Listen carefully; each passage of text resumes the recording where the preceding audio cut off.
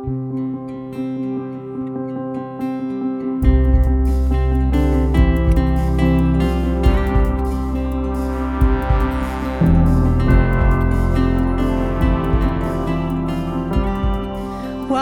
You're listening to the RPC Sermons podcast. You can join us for virtual worship every Sunday at roswellpres.org. Thanks for listening. So to begin today, I'm going to tell you something that I don't think is going to be a surprise to you. I am not a video game person. But let me tell you, when I was growing up, there was one particular video game that I loved, Super Mario Brothers. I love Super Mario Brothers, and then when Super Mario Brothers 3 came out, that was my favorite. And when I went to write the sermon, by the way, it tried to autocorrect when I wrote Nintendo, because that's what gaming system, it tried to make it Nintendo Switch. Not that. I'm talking about the old school Nintendo. Pretty sure the Tiemans have one in their garage. It's amazing. So we played this game. Now, fast forward to present day. We'd gotten rid of our Nintendo, but a few years ago, they came out with this mini Nintendo that was pre-programmed with all of the old school games. So I convinced my husband that we needed one of these. And I won, and we got one. And let me tell you, this is kind of braggy, but I'll brag. I'm still really good at that game. I remembered where all of the extra lives were, how to get the little flute things to get to the further worlds. And I like to play it with my boys. And they'll tell you now, they're pretty impressed with how well I play this game because I don't play any other games very well. So we were pretty excited when the Super Mario Brothers movie came out. And so on Friday night, a friend and I took our oldest boys to go see it. And it did not disappoint. Now, just in case you are not familiar, the main characters are two plumber brothers, Mario and Luigi.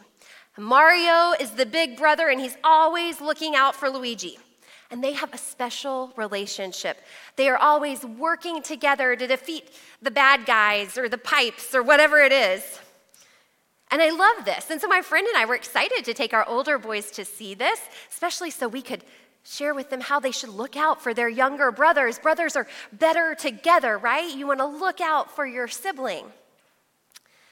But we know that not all sibling relationships are like Mario and Luigi. We know that they're not always sunshine and roses. There's a lot of things that can happen that can cause strife and friction between siblings. And these relationships are complex. It's amazing how siblings can live in the same household and be very different people. Sometimes siblings have shared experiences that bond them and make them close. And other times, siblings know exactly what buttons to push to aggravate one another. And there's a million other iterations of sibling relationships. And today, we're going to look at a group of brothers who had an intense relationship. There was a lot of sibling rivalry going on. But we're also going to explore how God's plan worked through their relationships in ways that they often did not see. This is the second week of our sermon series, Hidden God. Jeff kicked it off last week by looking at Jacob's life and Jacob's realization that God was in the place, but Jacob did not know it. And as Jeff shared last week, it's such a comfort to know that God is there, even when we don't recognize God's presence. This week, we're keeping it in the family. We are going to explore the life of Joseph, one of Jacob's sons. Jacob's 11th son, to be exact, but it was his firstborn to him and Rachel. Now, you may remember bits and pieces of Joseph's story. One of the most famous stories about Joseph is the coat of many colors. You see, he is his father's favored son, and Jacob gives Joseph this beautiful coat. Now, needless to say, these older brothers, not so happy about this. They are very, very jealous. Joseph's story is a wild one. It's got a lot of ups and downs. It's a roller coaster of life. And we're going to look, as I said, how God's good plan was working in the background of his life the entire time, even in the extreme downs. Our scripture passage is Genesis chapter 50, verses 15 through 21. But before we read it, let's go to God in prayer. God of Abraham, Isaac, and Jacob, God of us all, we ask that you would quiet our thoughts and open our minds and our hearts to where you are speaking to us through your holy scripture this morning. We pray this in Jesus' name. Amen. So, like I said, this is Genesis chapter 50, verses 15 through 21. Listen now to the word of our Lord. Realizing that their father was dead, Joseph's brothers said, "What if Joseph still bears a grudge against us and pays us back in full for all the wrong we did to him?" So they approached Joseph, saying, "Your father gave this instruction before he died. Say to Joseph, I beg you, forgive the crime of your brothers and the wrong they did in harming you. Now, therefore, please forgive the crime of the servants of the God of your father." Joseph wept when they spoke to him. Then his brothers also wept, fell down before him, and said, "We are here as your slaves." But Joseph said to them, "Do not be afraid. Am I in the place of God? Even though you intended to do harm to me, God intended it for good in order to preserve a numerous people, as he is doing today. So have no fear. I myself will provide for you and your little ones." In this way, he reassured them, speaking kindly to them. Friends, this is the word of the Lord. Thanks be to God. Okay, to fully appreciate this passage, we need to take a look back at why Joseph's brothers thought he may possibly hold a grudge against them. So in a few moments, I'm going to give you a quick overview of the events that brought the brothers and Joseph to this particular place. Now, we know that these brothers are especially important. They will become the 12 tribes of Israel. As I mentioned, Joseph is one of the youngest and favored by his dad. And Joseph also had the gift of God-given dreams, and he interpreted them. Now, to begin, he ended up having 2 dreams. One was where binding sheaves of wheat bowed down to him, and the other where 11 stars and the sun and the moon bowed down to him. Now, he shared these dreams with his mom and his dad and his brothers, who already maybe were jealous, didn't like him. He shared these dreams of being bowed down to. I mean, the sun and the moon are bowing down to him. So the big brothers, they don't like it. And it's pretty obvious by what they do next that this was not just a mild annoyance. It was a deep sibling rivalry. They were ready to get rid of Joseph. So Joseph is actually sent out into the field to check on his brothers, and they essentially end up kidnapping him. And their plan is to kill him. But one of his brothers, Reuben, ends up kind of listening to his conscience, and he convinced the others, okay, let's not kill him. We'll just throw him into a hole and then sell him to the Ishmaelites. It's great. So that's what they did. Then they lied to their dad. They told Jacob that Joseph was dead. So you can imagine, as a father, he was devastated. Now, we know that Joseph wasn't dead, but things weren't good for him. So then he sold into slavery to Potiphar, who's an officer of Pharaoh. Now, he does such a good job for Potiphar, though, that Potiphar promotes him to be the head of the household. So things are looking up for Joseph. This is good. He's got a position of authority.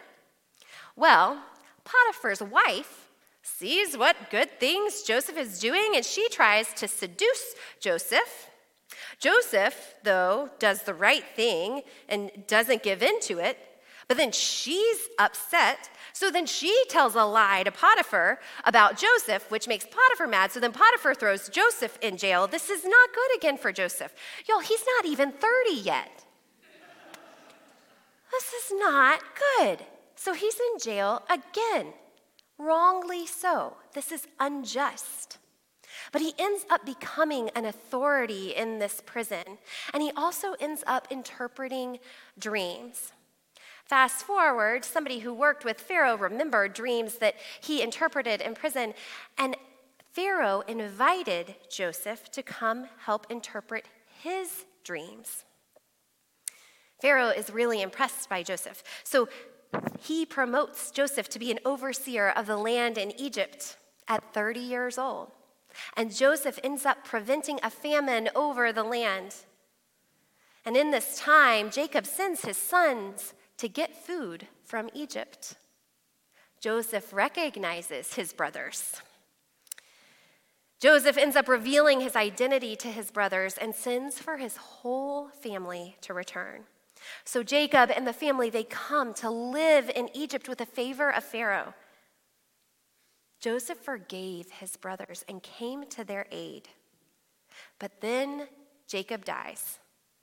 And the brothers are very, very scared. They are wondering, what if he just did this and acted out of kindness towards us for our father's sake? Because our father was alive. Is this going to be the same now that Jacob has died? I feel like I can understand why they might be thinking this, why they might be worried that Joseph really does have a grudge against them still. And that's where we come to our point and passage today, when they come before him.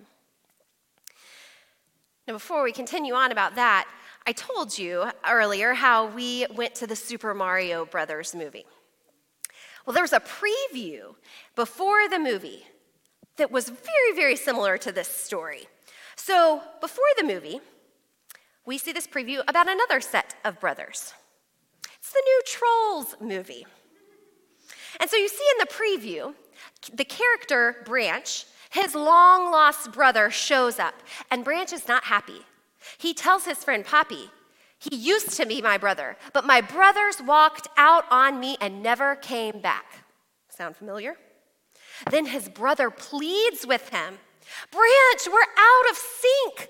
We've gone from boys to men, and now there's only one direction to go, the back streets." Yo, I am not gonna lie, I had to refrain myself from saying back streets, back, all right. I was so excited about this. We will definitely be going to see this movie. But then the brothers go on a quest to get themselves back together again. And I feel like the Trolls movie creators got their idea from this story in Scripture, because it's the same situation in which we find Joseph and his brothers. They have a sordid past. The brothers walked out on Joseph because of their own fears, that their dad favored him, and their own insecurities because of his dreams, and their own judgments that Joseph thought he was better than them. And they lied to their father, causing him excruciating pain. And they felt tremendous guilt. And now Joseph is in this place of power, and he's helped them out. But when his dad dies, they are so overcome with this guilt that they are wondering, is Joseph going to turn on us? Worse, is he going to come after us and do something to us like we did to him? And they make this candid plea for forgiveness. They fall down before him, which is this dream coming to fruition too. But the brothers, while they are preoccupied by their guilt, it's interesting because Joseph is not. Joseph doesn't seem to be worried about that at all. Joseph is thinking about God and where God has been leading him And to be totally honest, I don't think what happened in this moment could have happened without God at work. Joseph knew the dream that God gave him. And Joseph said, "Do not be afraid. Am I in the place of God?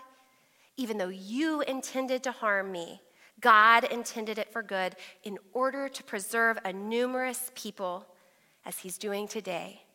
So have no fear. I will provide for you and your little ones." And he said this in kindness. Friends, this is a formidable announcement. Though you intended to do harm to me, God intended it for good. The Hebrew word here for intended is hasav, which can also be translated as plan. An Old Testament scholar, Walter Brueggemann, says that this verse asserts that the brothers have been much too concerned with their own plan, that is, their plot to eliminate Joseph. So great was their concern that they could not see that in the midst of their scheme was another plan which none of them knew, a plan hidden but sure in its work. That plan from God is evident only now, and it intends that the family of Jacob, by the hand of Joseph, should be brought to a time of well-being. The plan is that this family is destined for life in a world of death. This particular verse is similar to the speakers of the wisdom literature in Psalms and Proverbs, who are very aware of being victimized with those who have evil plans to harm them, but that also know and trust the counter plan of God. Proverbs 19:21 says, "Many are the plans in the mind of a man, but it is the purpose of the Lord that will be established." Joseph is sure that God's plans for life will triumph. He doesn't know how, he doesn't know when, but he trusts the divine intention of God. And there are two dimensions at play here that help us navigate this narrative. The first one is realism, being realistic about our human places of jeopardy. And then the other one is certitude, being certain about the outcome and faithfulness of God. Brueggemann goes on to say, "Realism taken alone leads to despair, for then we only know about the danger, but not the outcome. Certitude taken alone leads to romanticism, for when we only know the victory, but imagine we are immune from the battle." The note of realism is urgent for the listening community, for we are inclined to be romantic about piety. It is precisely this gospel which understands the place of jeopardy in which we are called to live. And at the same time, the narrative invites the community to participate in the faithful certitude of the wisdom teachers. They don't doubt that God will triumph. And Joseph's recognition of God's sure plan for Israel doesn't lead to him abdicating trust. It leads to his vocation, to what he'll do. There's a perfect correlation between God's will for Joseph's life and Joseph's work and vocation of providing, and he accepts this vocation, which by the plan of God has to give life to the family. And this was hard to see and hidden much of the time, but he trusted. Now, it is really easy for us to judge Joseph's brothers harshly. Their fears and concerns caused them to do terrible things to their brothers, which only led to more hurt and guilt and fear. They were so caught up in their own concerns that they couldn't recognize God's presence. And when I am honest with myself, I can relate to the brothers a lot more than I would like. If I'm being honest, sometimes my own fears and concerns are the things that instigate my actions, not my faith. I can get so caught up in what's going on in my own world that I have blinders on and I can't see where God is at work. And then I try to insert my own plans and my own will, just like Joseph's brothers did, instead of trusting that God has a plan, even if I can't see it. Now, just to ease your mind and to keep my job, when I said I could relate to Joseph's brothers, I didn't mean like I've done anything like they did. I have not. Their plan was very much intended to harm Joseph. And I want to make it clear that what they did was not God's plan. We live in a very broken world. And people make horrible choices sometimes. And we know there are consequences for these choices. But our brokenness and our poor choices do not make God run from us. In fact, God draws near to us. God keeps working God's plan in our lives, God's good plans, even in the midst of our poor choices and poor plans. Isaiah 41:10 says, "Do not fear because I am with you. Do not be afraid, for I am your God. I will strengthen you. I will surely help you. I will uphold you with my righteous right hand." Joseph knew this, not just in the good times when he was in control or in a place of authority, but also in the very scary, very unjust, and very uncertain times. God was with him, and God is with us. Pastor and author Adam Hamilton says in his book, Unafraid, Living with Courage and Hope in Uncertain Times, that when he reads the scriptures, he trusts that what God said to his people in the past, he may well say to us today. And he offers that this is actually a way that he prays conversationally with God. He reads the scriptures as God talking to him, and then he responds to God. He gives us an example in his book. Scripture tells us that God says, "Don't fear because I am with you. Don't be afraid, for I am your God." So let us say back, "Thank you, Lord, for being with us. Always help us to trust and not be afraid. You are our God." God says to us through Scripture, "I will strengthen you. I will surely help you. I will hold you with my righteous right hand." Let us say, "Yes, Lord, you are our strength. Do help us, Lord, and hold us and never let us go." This is my prayer for us today, too, that we might be so aware of God's presence, knowing that God is with us in every single circumstance, strengthening us, helping us, and holding us. There is no better place to be than to be in God's hands, knowing that God's good plan is at work. Let us pray. Holy and gracious God, we thank you that you are indeed with us. God, we pray that we would be reminded of that in our lives, in every circumstance, in the highest of highs and the lowest of lows, that you will never leave us and that you are working even when we can't see it. We pray this in Jesus' name. Amen.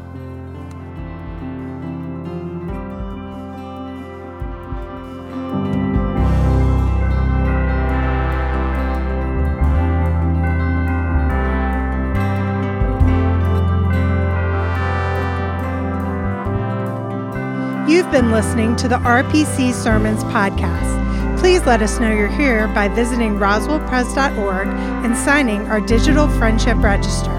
May the grace and love of God be with you today and throughout the rest of your week. Thanks for listening.